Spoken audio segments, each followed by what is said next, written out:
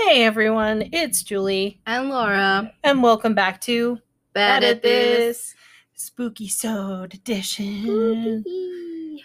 Alright, so y'all know, if you've been listening to our last couple Spooky-sodes, you know that we've been building up to this point. So now we are finally here to talk about, I would drum roll, but that's going to mess up our mic, so I won't do that. The Conjuring 3! Yay! The devil made me do it. Ooh. So, yes, we are going to talk a little bit more about The Conjuring 3 today. And I don't know about you, but I'm so glad I finally got to get my ass into a movie theater. That was nice. It had been a minute, and I know it was kind of crazy getting there, but I feel like it was totally worth it, don't you? Yeah. It was hilarious. I was going to say, I was rolling for most of that movie. Yeah. And I think a big part of it, too, was like, we haven't been on a double date in a long time. Oh my God, I know, right?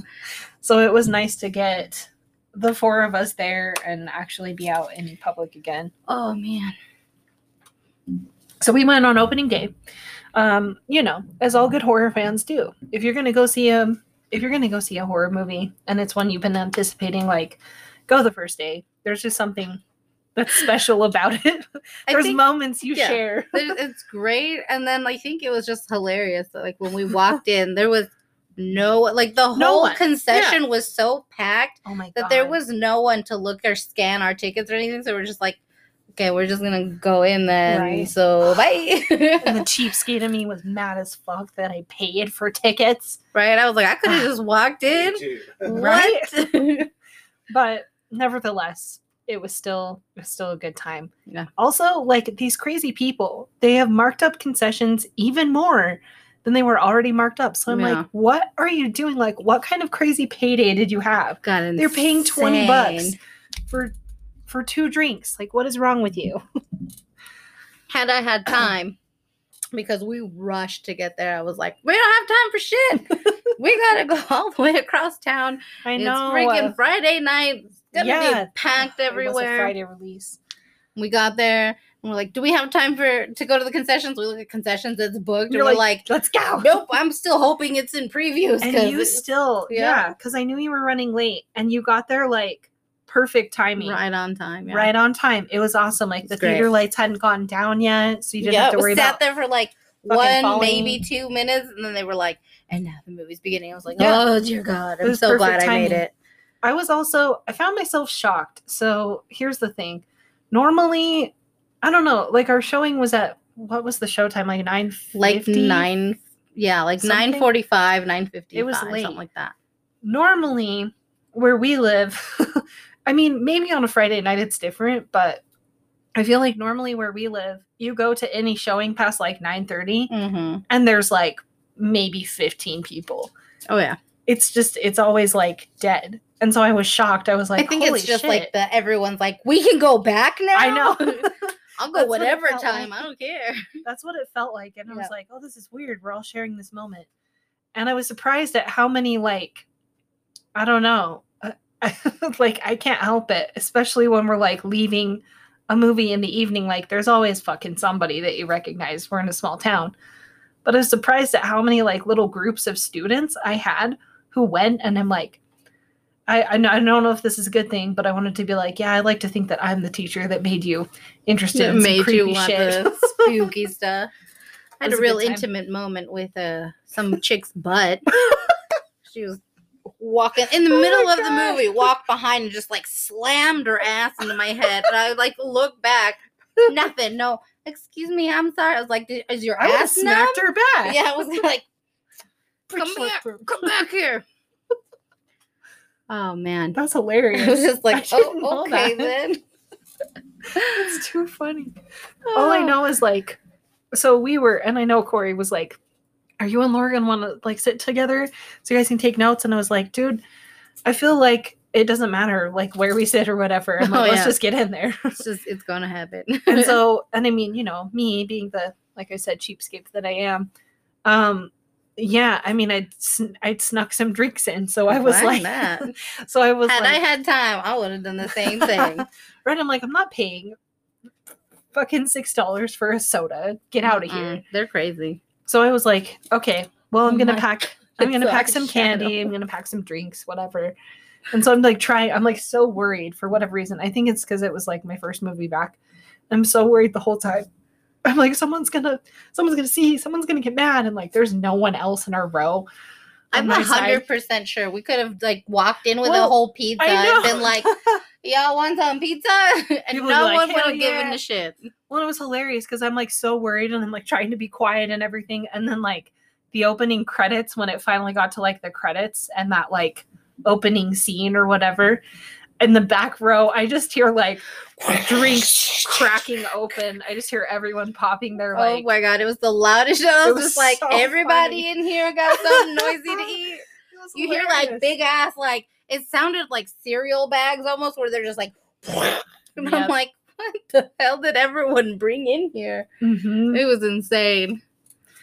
Oh man, so good times. Yeah, and yeah, so I would say it was a great experience, and like you said, there were some definitely funny moments, some good times, hilarious moments.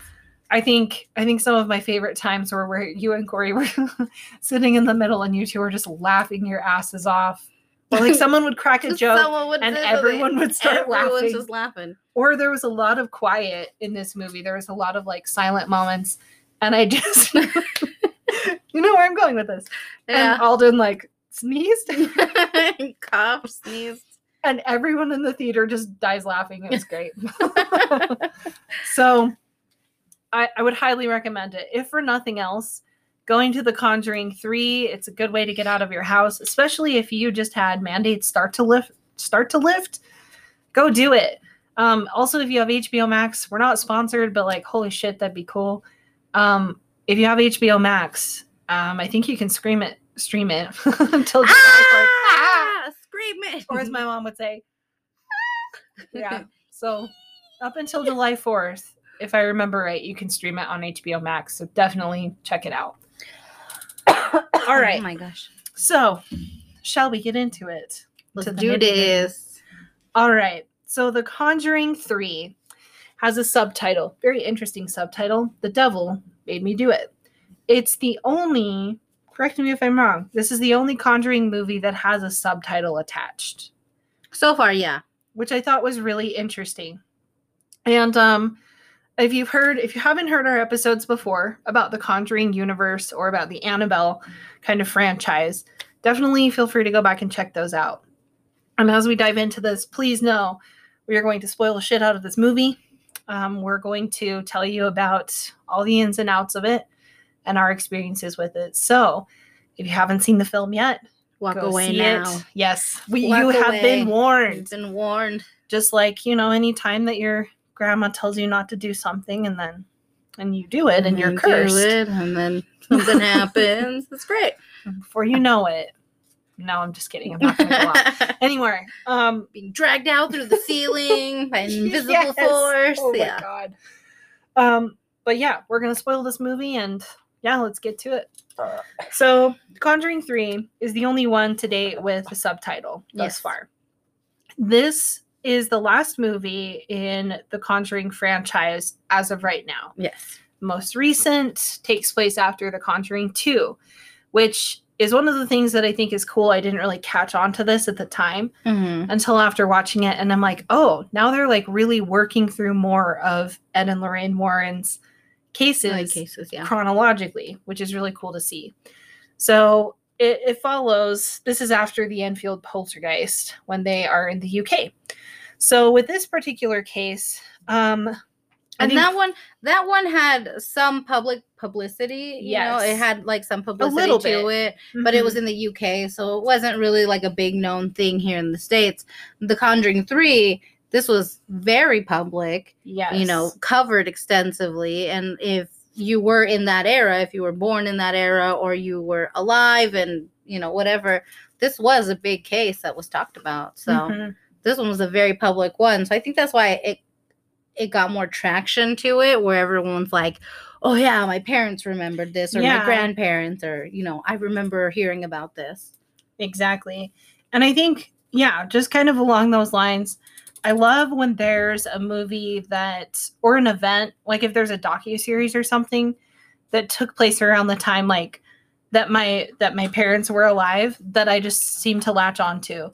So like, for example, when like Ted Bundy's I don't think it was the confession tapes, it was just called the Ted Bundy tapes. Mm-hmm. I remember when that series came out, I was telling my mom, I'm like, wait, like some of this happened like here and around, like you've got to tell me. My mother-in-law was, what did she live a couple of blocks from? She lived a couple of blocks from one of the girls that was taken or whatever. Yeah. In Bountiful. So that's crazy. Spooky. I was like, it could have been her. Holy crap. Yeah.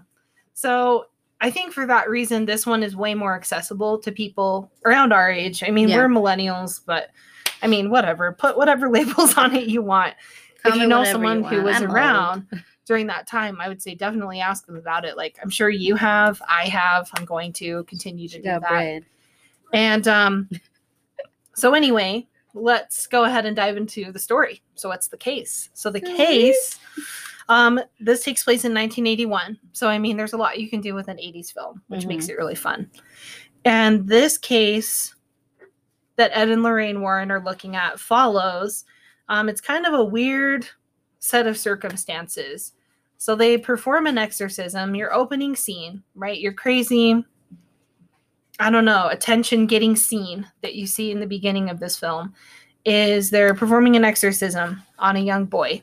Right. And this boy is very, very quite obviously possessed. As you're watching this whole thing go down, you're like, holy shit, this is something crazy. Like, these poor people, they're going to get so much flack for this, but they shouldn't because it's insane.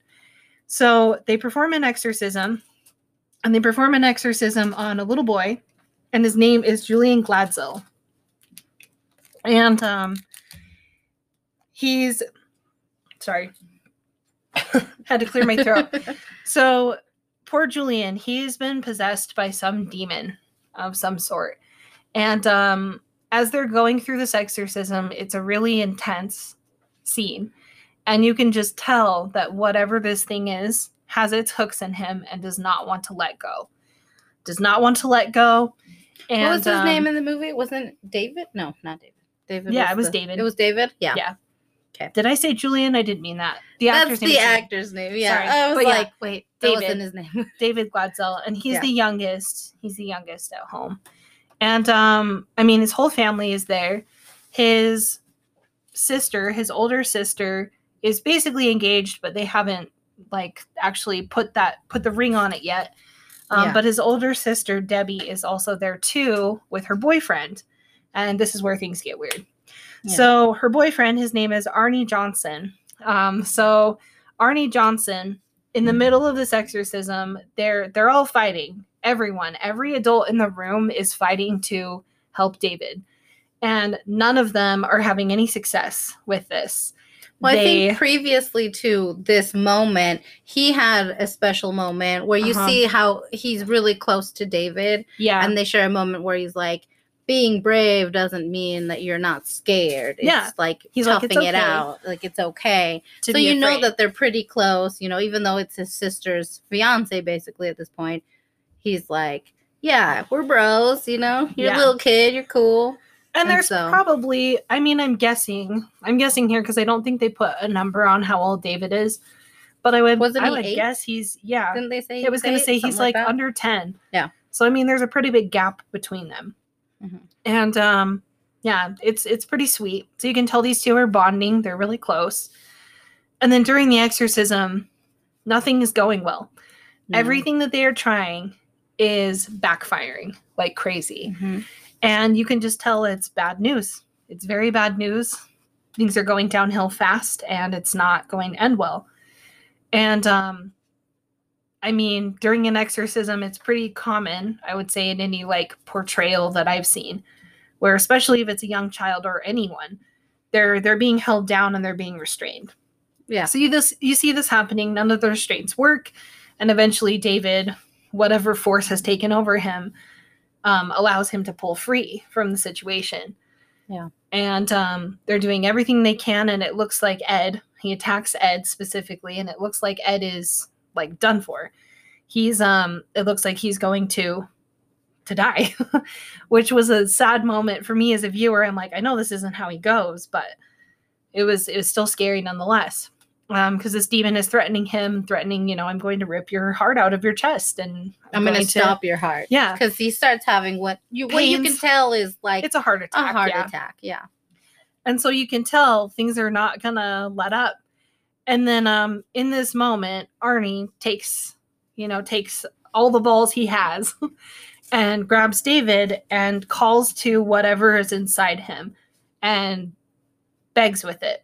Pleads with whatever this demonic spirit is, take me instead. Leave him alone, take me instead. Like you just want a soul, right? Like take mine. Why can't you just take me? Like his it's emotional. Yeah, it's very emotional. You can feel his desperation where he's like, leave this kid alone, man. Yeah. He's a nice dude. Yes. And you can just tell he's like, I will deal with whatever comes of this, whatever it is, it's going to be better than you taking his life instead.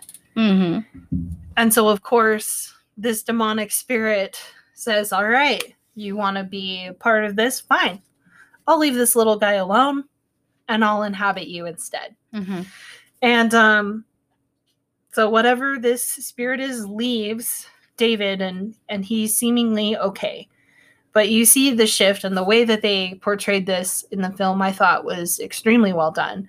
It was very spooky and very, very, I don't know, it was scary. Like, that was the scariest part for me, was seeing how it's affecting Arnie in those moments. You can see this demonic spirit take over. There's a physical change in him. And I don't know about you, but after that first scene ends, I was just mad. I'm like, why is no one helping this guy? Like, were none of them listening? Well, and like, I was like, is this an Annabelle situation where no one hurt him? Like, no, that's the thing. Ed hurt him, but Ed's in the hospital. Yeah. After this. But I'm like, was no one else? Everyone else wasn't knocked out. The girl was knocked out. Lorraine was having those vision things, so she was kind of freaking out. Crazy connection, which is something that's new in this particular film. I mean, in the past, we've talked about how Lorraine Warren was a mediator and clairvoyant. However, in this film, something different happens. Her connection with whatever this spirit is, they want her to see. They want her to see what's going on. Definitely. And so her connection is a lot stronger and is taking a much more personal attack on her. I mean, with the Enfield poltergeist, for example, that was hard to watch. It was kind of attacking her more. I feel like with the first and the second Conjuring, they gave you little tidbits on her clairvoyant, gift and stuff like that. And they were just like, let's like add a little bit in here so you can tell that she's clairvoyant. But this one really took it to a whole new level where you're like, damn, she could see whatever had caused this spirit to enter into David in the first place. She was seeing little snippets of what had happened. Yeah. Whether that was intentional. Yeah. Whether that was intentional of that force or not at first remains really unseen. And I don't think it was intentional, but she has this gift. Yeah. And it's taking this physical toll on her where she has like basically a really, really intense migraine is kind of how they made it seem. Yeah. To where she wasn't really aware. Ed's rushed to the hospital and they're told that he suffered a heart attack and, will he ever be okay? Lorraine wants to know, is he ever going to be okay? Is he going to come back from this? And basically what they tell her is, maybe, but like we have to wait, we have to see, and like his lifestyle is going to change drastically. Yeah, you have to take it slow, nice and easy, like crazy stuff can happen, which I mean, of course is not going to work. It's going to happen. It's only just begun, Yes.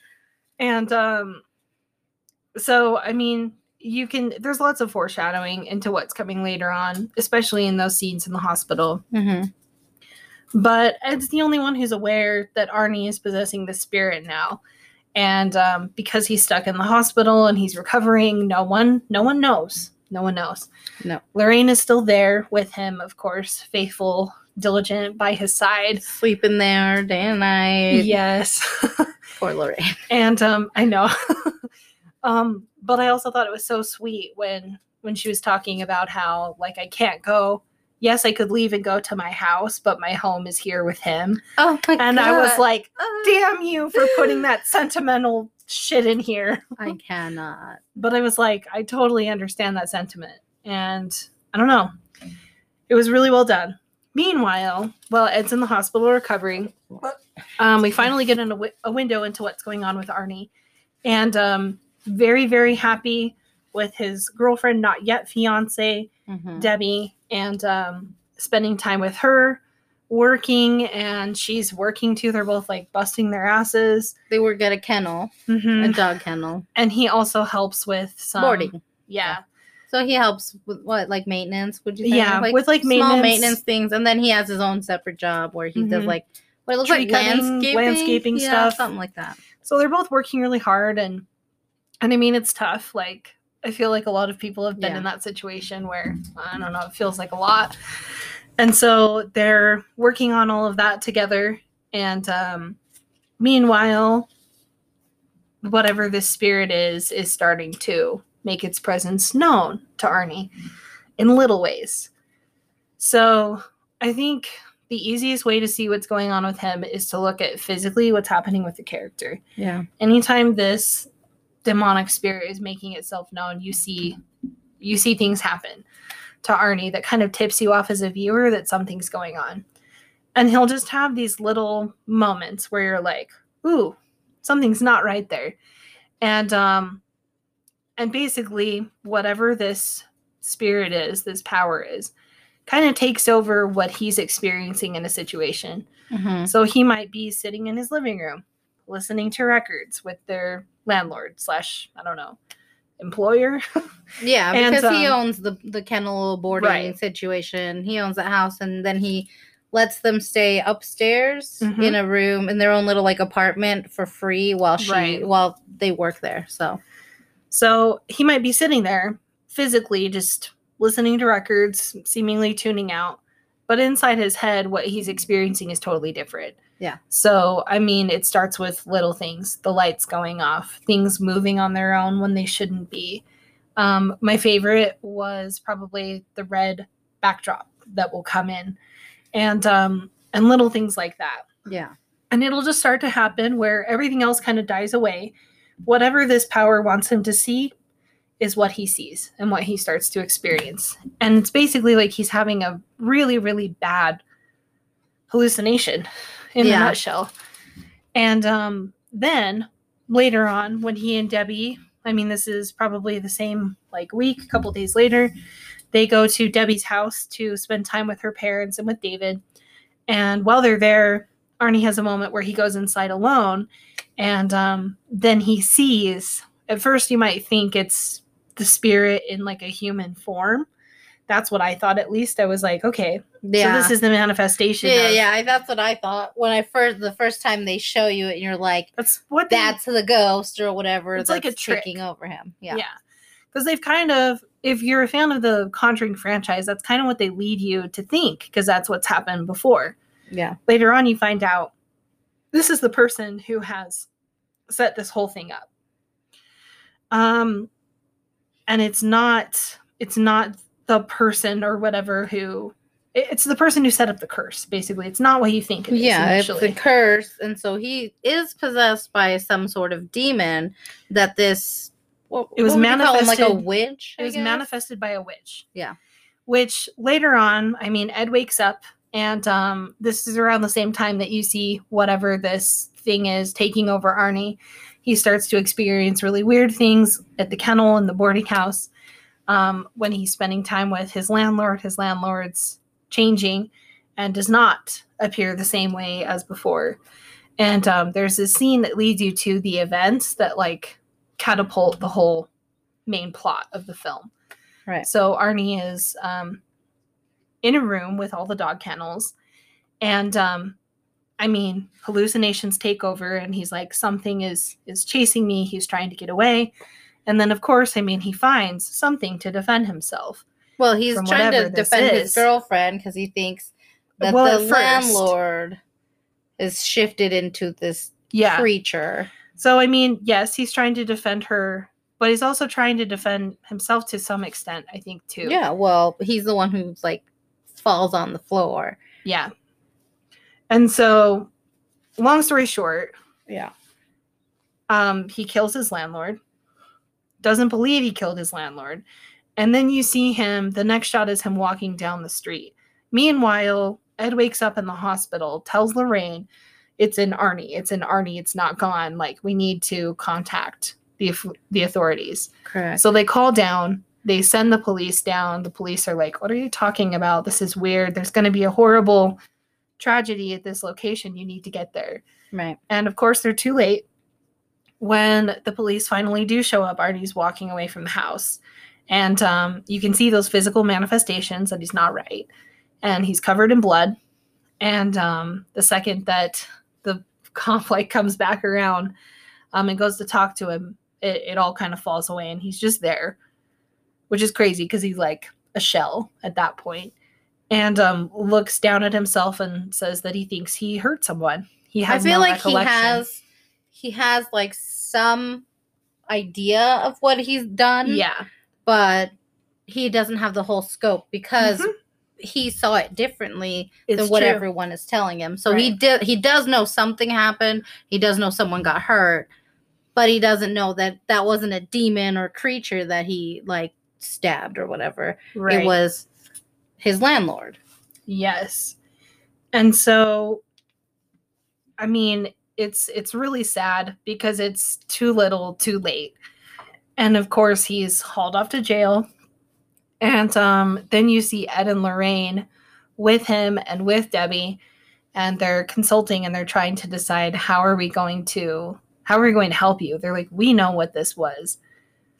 And you didn't know what you were doing in that moment. Yeah. And so they talk about different ways that they could plead this case.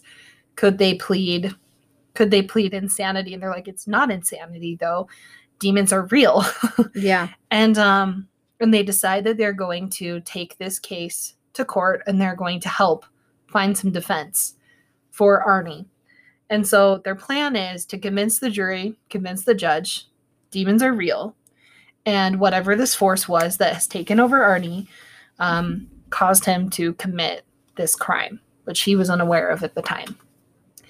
And that's kind of what kickstarts the main thread of the movie. This is, I mean, obviously this is all build up. This is all getting us to that point. And then after that, we get to like the fun stuff that you would expect from a Conjuring movie, I would say. And I mean, you would expect that build up anyway. But after this point, they have to, I mean, if you're going to, especially in the 80s, and they mentioned there had only ever been one other case where they attempted to prove the same thing. It was not in the United States. Yeah. And it was disproven. And so they're like, we have a long shot here. So we have got to play this right. For sure. And we've got to make sure that we do everything that we can to help you. And I know. Can you imagine that happening today? Like today, well, and it's crazy because, I mean, I have not done the research, but I'm curious to see if it's ever been done again. Yeah. Like something very similar has happened. Yeah. And I know, especially like in the 1980s, there was all this panic around Satanism and ritualism and all sorts of things. And so I'm sure like if you throw the word like demons out there, people are going to be like, oh, well, you must be involved in something awful. And like, what did you do to get here? But I fully believe if you invite something bad in, some crazy shit can go down. Crazy shit's going to happen. Yeah, for sure. So that's kind of the first little section and the setup of the film. And then we get into all the crazy stuff. All the meat and potatoes of it. The meat and potatoes. Yes. I was going to say, shit, what's the dessert? I'm curious about that. So I've got my own theories. But yeah, so we get into the meat and potatoes, so to speak. And the Warrens decide that they need to, they need more evidence. They need more people to help with this case and help paint them also, I think, too, in a more credible light.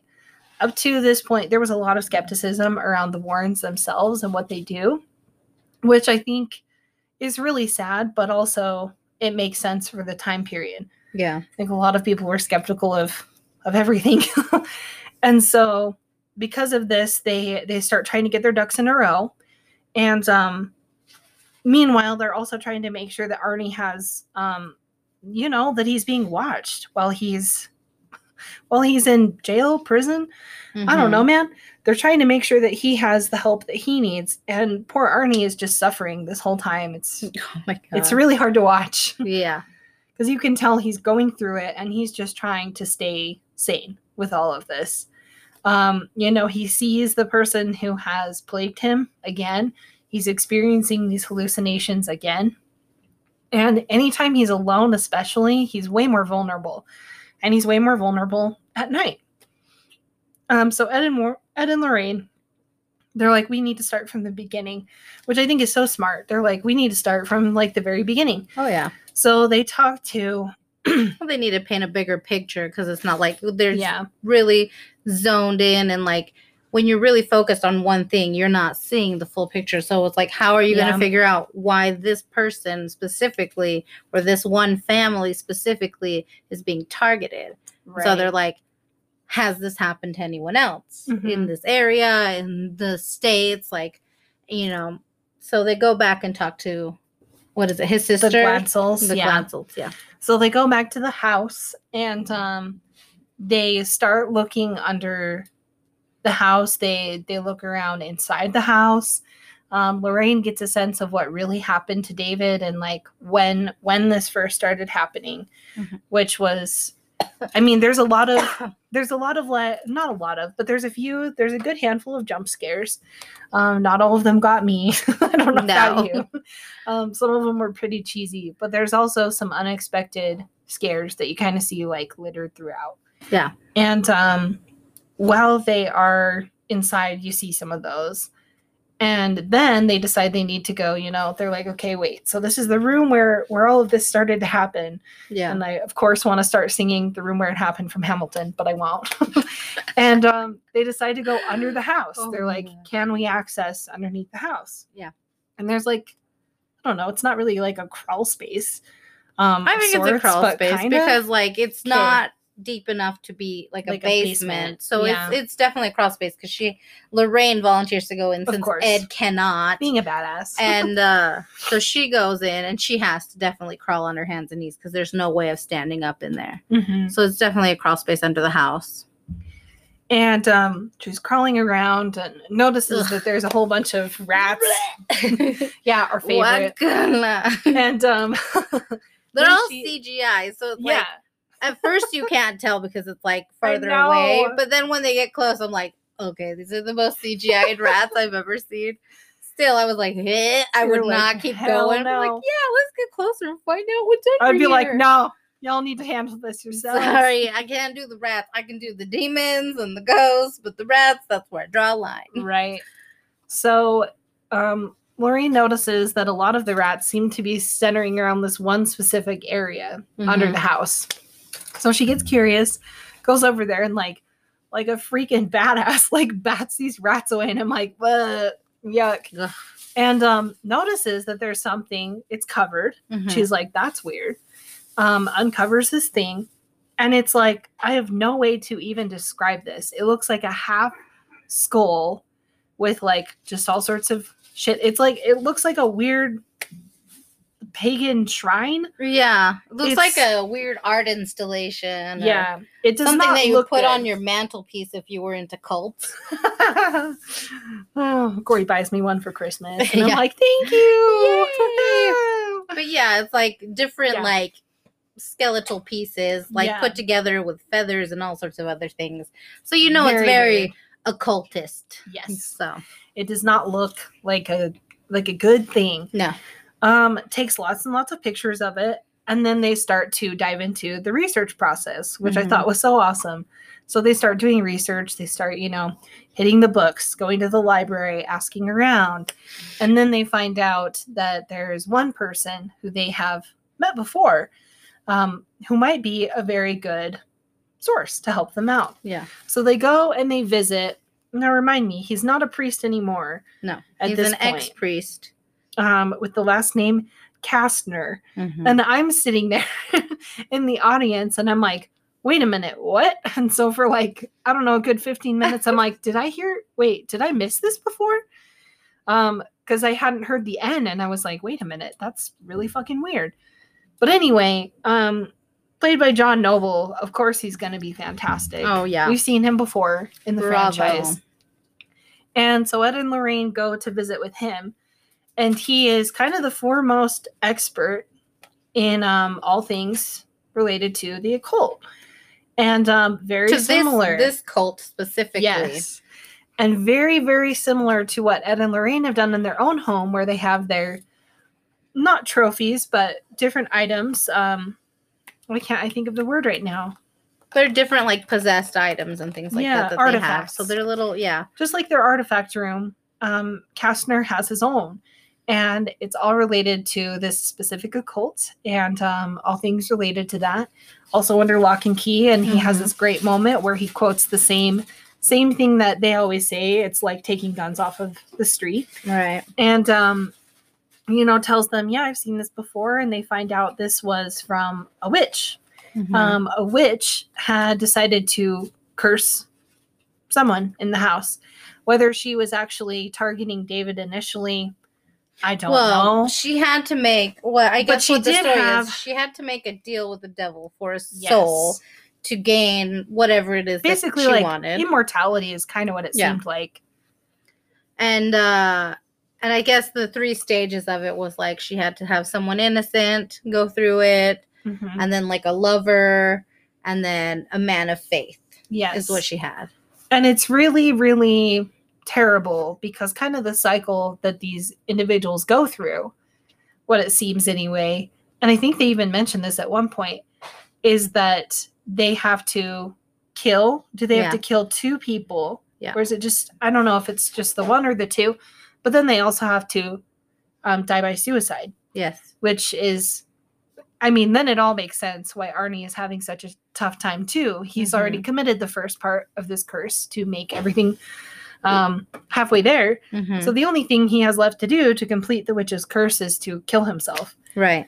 So he's placed under suicide watch, and it's rough and it's awful, and oh my gosh, so many good scenes came out of that, but Poor I was guy. like, holy shit. He tried his hardest. You have got to be kidding me. And of course they're, researching and trying to learn more, and how do we stop this, and like, what do we do? And Lorraine is still continuing to have these visions, especially when they're getting close. And at one point, Lorraine finds that this connection that she has, this window into what's happening, is a 2-way street, which is the scariest part of this whole movie. Is she realizes, wait a minute, because I mean they're looking around the house and they're learning more about what's going on, and then there's this moment where they realize it's a 2-way connection, and this is when Ed and Lorraine they're at their own home at this point, and this witch on the other end has broken through, knows who they are, could easily find them, and is so powerful that she can physically kind of like manifest, basically like a crazy witchy hologram of herself in front of them. She can also kind of come through and manifest other, there's this crazy scene with a dead body, and they're in a morgue. Like she reanimates the corpse. And and he does her bidding. And I would not want to go to bat with this guy. And so this connection can go both ways. And Lorraine realizes that and is like, oh, shit. But she would never say that. She's like, they know who we are. They're going to find us. They're very powerful. We're in trouble. Yes. And so it's really intense because not only are they in a race to try and save Arnie, but they're also trying to save themselves too at this point. And Ed is struggling to take all of his medications on time, which is another concern. And there's all sorts of shit going on in this one, which is why it's so fun. Typical husbands. I know, right? They're too tough. And I'm like, screw you. I hear your knees popping and cracking just like mine. You need to take that multivitamin now. Take this, shove it down your throat.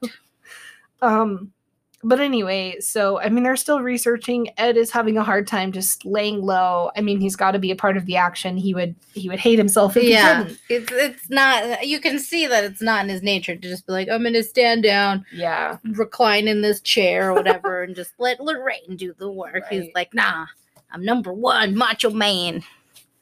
And so, at this point, Arnie is like constantly being like prayed over, especially at night, because the witch is most powerful at night. Yeah. Debbie is staying by his side, trying to provide what comfort she can. And Ed and Lorraine are trying to put an end to this. So using her connection and her power, Lorraine decides that she's going to try and find all the clues that she can. Where is this witch located? And it's kind of great because they have a research team basically with them. Yeah. Which was so cool. I was like, oh, yeah, it was nice to see like other people helping them out. Yes. Like, you do this. And they're just like kind of delegating some of it was cool. The load off of their shoulders. So yeah. It's nice. So there's a great little research team helping these guys out, and together they kind of pinpoint where this witch must be. And they go. I'm trying to remember why they go back to his house, but they go back to meet with Kastner. Lorraine goes alone. Yes, she's by herself. That's right. And she goes to meet with him, and that's when the other shoe drops. She learns from Kastner that he knows all of this, and he's going to try and do what he can to help them. Jesus, that scared me. Because he knows who this witch is, and he knows where she's going to be. Yeah. And it's because it's his daughter. Adopted daughter, yes. Who had a fascination with the occult because that's what he studied as a child. She tragically lost her parents. So of course, he took her in. There's some missing piece there. Initially. Well, he took her in, and he said that was around the same time that he started looking into that cult, that specific cult of those like witches and stuff that made those curses. And when he was really getting into the heart of that, she was like, monkey see, monkey do. I'm interested in it now. And I almost said two and made that rhyme. Good God. But I do think that was, oh man, that was a hard like moment for so many reasons. Because it's like, how many times do people do despicable shit because they just like want that connection? Yeah. Or like if you're in that situation and you've lost your family and you're like, this is my family now, like you want that connection. And so it's like, well, it's like tough. As a parent, what wouldn't you do for your child? Right. And so it's like he doesn't want her to continue doing this stuff, but also he doesn't want her to get hurt. So he just kind of didn't divulge the fact that it's his daughter being the witch. He was like, I'm going to wait until you were like right there. Things aren't that bad, right? And then I'll tell you. And then he explains that as a child, when she wanted to be alone, which we're like, okay. A lot of the time. Would go, there are these tunnels under their property, and then the light bulb goes off in Lorraine's head. She's like, that's where she is. Like, I heard water in the background. I heard trains. This links up to this particular area. Like, that's where she is. And so Kastner basically, like, shoves her into a tunnel and is like, good luck. I'll try and hold her off as long as I can. And then he stops and he goes, she's here, because he can sense her. And I'm like, he looks over and she's like right there. Oh my and I gosh. was like, oh, nigga, things about to go down. And this bitch, like, the whole time I'm sitting there watching, like, her makeup, the way they styled her hair, I'm like, it's Elizabeth Bathory from Stay Alive. It's the same bitch. That's what it made me think of. And horrifying. Very, very scary. And so, of course, her being a loving adopted child goes over, scolds her dad for being a stupid old man, pretty much. I love this scene because he tries to, like, He was going to end himself. He had a gun to end himself. But she's like, no. The words he was saying. And like, she's a couple feet in front of him in the dark. Mm-hmm. And she's walking around all like slinky like. And you're like, ew, don't like that. And she's talking to him. Snake. And he's trying to like, I feel like it's his last effort and prayer where he's like, I hope I don't go to hell for this. But like, I'm going to do what I got to do. And that's the moment when it's like she's suddenly just right behind him out of nowhere, just flat, and then slits his throat. And you're like, holy shit, how did you get there?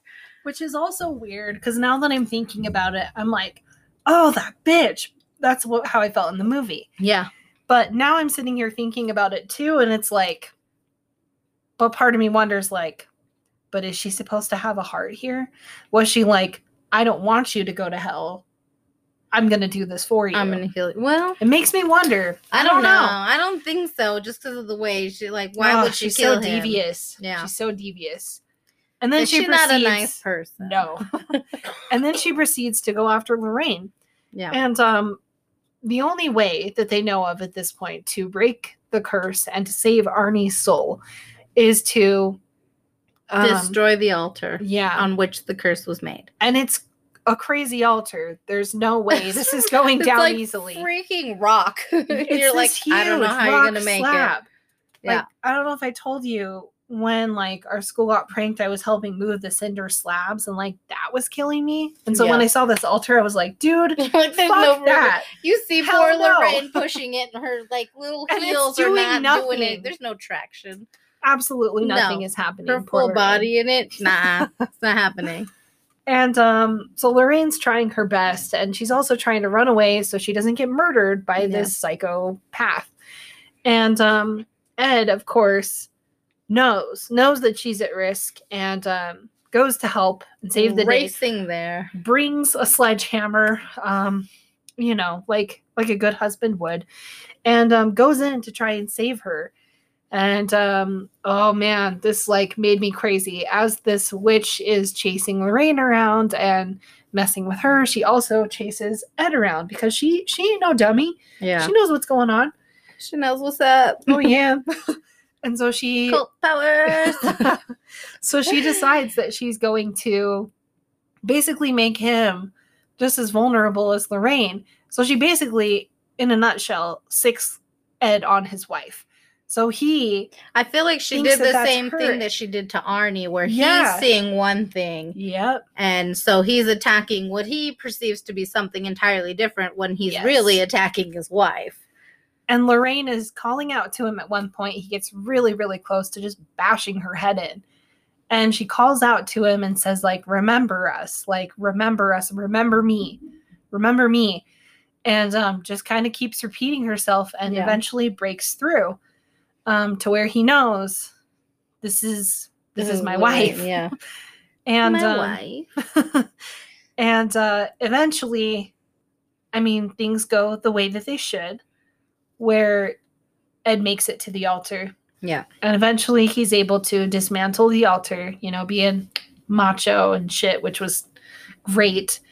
And all the while this is happening, Arnie's back at the jail with his girlfriend and a priest. So crazy. And he's not having a good time. Straight up, not having a good time. Mm-mm. He's been yanked from his bed by this demonic spirit. The windows shatter at one point, and he has this piece of glass, chunk of glass, and he's ready to just go to town on his own carotid artery. And I mean, it's crazy. You're just like, holy shit, the jugular. Please save this kid. Yeah. I mean, he's not a kid, he's an adult, but his you're like, girlfriend's trying to like talk him down, like, please don't. She's like holding his arms and doing the same thing Lorraine's trying. Oh. And no shade, but it's not working as well. No. And so you see at the same moment that this altar is bashed in, Arnie just collapses onto the ground, and you're like, oh, thank God. Free from the curse. Yes. Finally. And then of course, you need to see what happens to the witch. This bitch who made everything happen. What happens to her? Well, after all this crazy shit goes down, she's reminded that the devil is not going to, whatever this demonic spirit is not returning to hell without a soul. The soul that she promised. Yeah. And because once you start a curse, you can't stop it. It's done for. It's got to you've got to complete the circle. Yeah. And so then her soul is dragged down to hell. And it's gnarly. It's so good. Gnarly moment. Oh, it's so good. I love the way that they made that happen. I was like, yay. And so that ends the curse. So things are good there. And then later on you see, I'm trying to remember. So they wrapped things up in true Conjuring fashion, where everything is good. And you have a very satisfying resolution at the end of the film. But then there's also, that little bit of unease at the end because they show all of their true footage. Yeah. But yeah, things seem to be going well. I mean, Ed in this whole ordeal, as he's dismantling this altar, he did not take his heart medication. So Lorraine, of course, has it in her locket and gives it to him. It's so nice. Takes care of him. And and Arnie, yeah, I was gonna say it's kind of intense. So I mean, they take this case to court, and he is found guilty. Yeah, but there's serves, like an upside because yeah. He only serves, what was it, like 5 years? He only serves 5 years, and marries Debbie, and they're still together. And Ed and Lorraine continued on their way, practicing as they did. Yeah. And I think one of my favorite things at the end of every Conjuring franchise movie, well, there's like two ways, the way they start and end. It's always so happy. Because at the beginning, you get this really intense music and this text. This is based on a true story. What follows are based on real events. Oh, yeah. And it'll give you like a timestamp, basically. And I think that's one of the things that I love about the start of the movie. I kind of liken it to when you're at a Star Wars movie and you see your text scrolling up. It's that. It's like, in a world. Yes. And at the end of every Conjuring film movie, they have any real images, like photos of the Warrens in that situation, or the real people who were involved.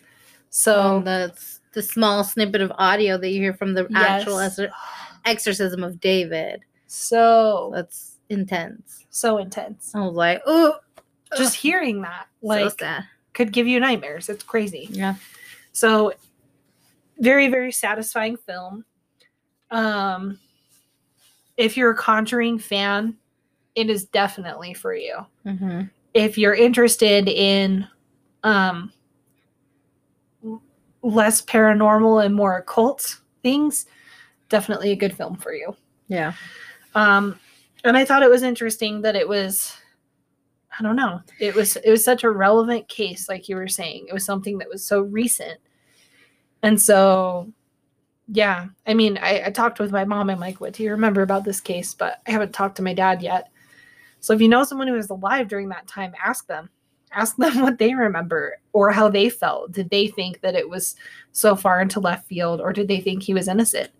Well, really I like that they not only was it about this case, but in the middle of it, when they were trying to figure things out and how it was all connected, they mention another case of something that happened similar to this case and how it's connected to that. Yeah. And so it's like something that would have probably gone unnoticed and untalked about for for however many years that happened, like an unsolved case where they didn't know why or what or how, they've finally found these girls' bodies and stuff like that. So, which, if you're a fan of trailers, I don't know. I've tried to be better about like staying away from them because I don't want them to spoil too much. Yeah. But if you're a fan of trailers and you watch the trailer, that's what this other case is that they talk about.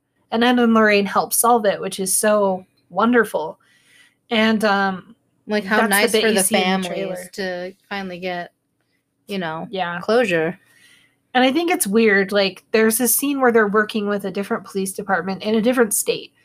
And I mean, albeit it's probably kind of difficult to work interstate. Like, I mean, I just think of like counties with the Golden State Killer and what a tough time they had. And I mean, that was in the same state for most of that. If you listen to the Cold podcast, like, oh yeah, how that got super messed up because of different states and not getting information out in time. It was ridiculous. So yeah, like working from state to state, I mean, come on, guys. Just work together. Just be nice. And ridiculous. If a lovely couple comes to visit you, they probably are not trying to like make your life harder. They're probably trying to help, especially if they say they are. I love that Lorraine proved herself. She was like, this one. Just, oh yeah. Whatever. Everyone else is fighting around her and she's like, shut up, guys. That. The best. I'm done with this. There's so many good little takeaways like that. There's little moments where you're just like, yes, bitch. And I know a lot of people are gonna like point to the scene with the waterbed with David. That was not my favorite. I'm sorry. That was just not as scary to me. But oh man, there's so many good things. I mean, the wall. If you had the wall got me. If you had if you had lived that moment though, how much scarier would it be if you were on a waterbed and suddenly that happened? Oh yeah. Like if you put yourself in the shoes of an 8-year-old boy and fucking waterbed starts trying to kill you, you gonna be scared. I was gonna say, I think the scariest like part for me, and I didn't like jump or anything, I was just like, oh fuck, was the scene with the wall. So Arnie sees something weird with the wall and it's like this hole and it's like in the wall at the house and you're like, there is something wrong. And I'm like, something is gonna come and like snatch his eye out and I am not here for that. You could tell something was gonna happen and he turns around and that's when you see the witch for the first time. And so I couldn't because I was between the two people that cracked the most jokes. I know. And he's like, I was like, it's a glory hole, and I busted out laughing. But yeah, then he turned around and I was like, ew, there's something behind you. Yeah. I was like, oh no, he's gonna look in there and there's gonna be an eyeball staring right back at him or something. I was like, no. I'm grateful they didn't do that. That would have been too tropey and annoying. Yeah. Ugh.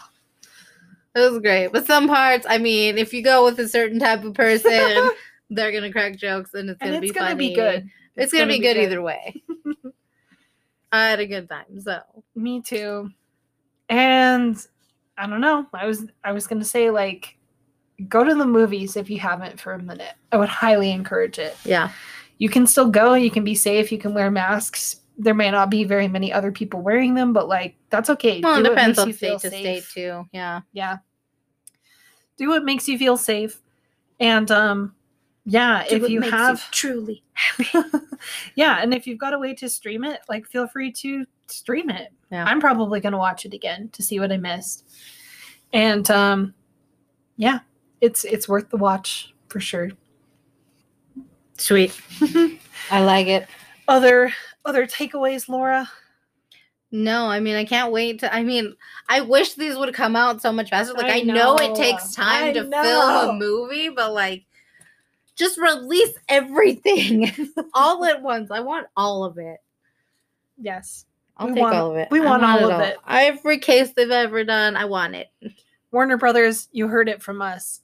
We want all of it. Just make it happen. Thank you. Yes. And if you've seen The Conjuring 3 and want to share your thoughts, please reach out to us at badathispod@gmail.com. Or with the same handle on Instagram and Twitter. And reach out and let us know what you think. And we'll see you on the next one. Bye.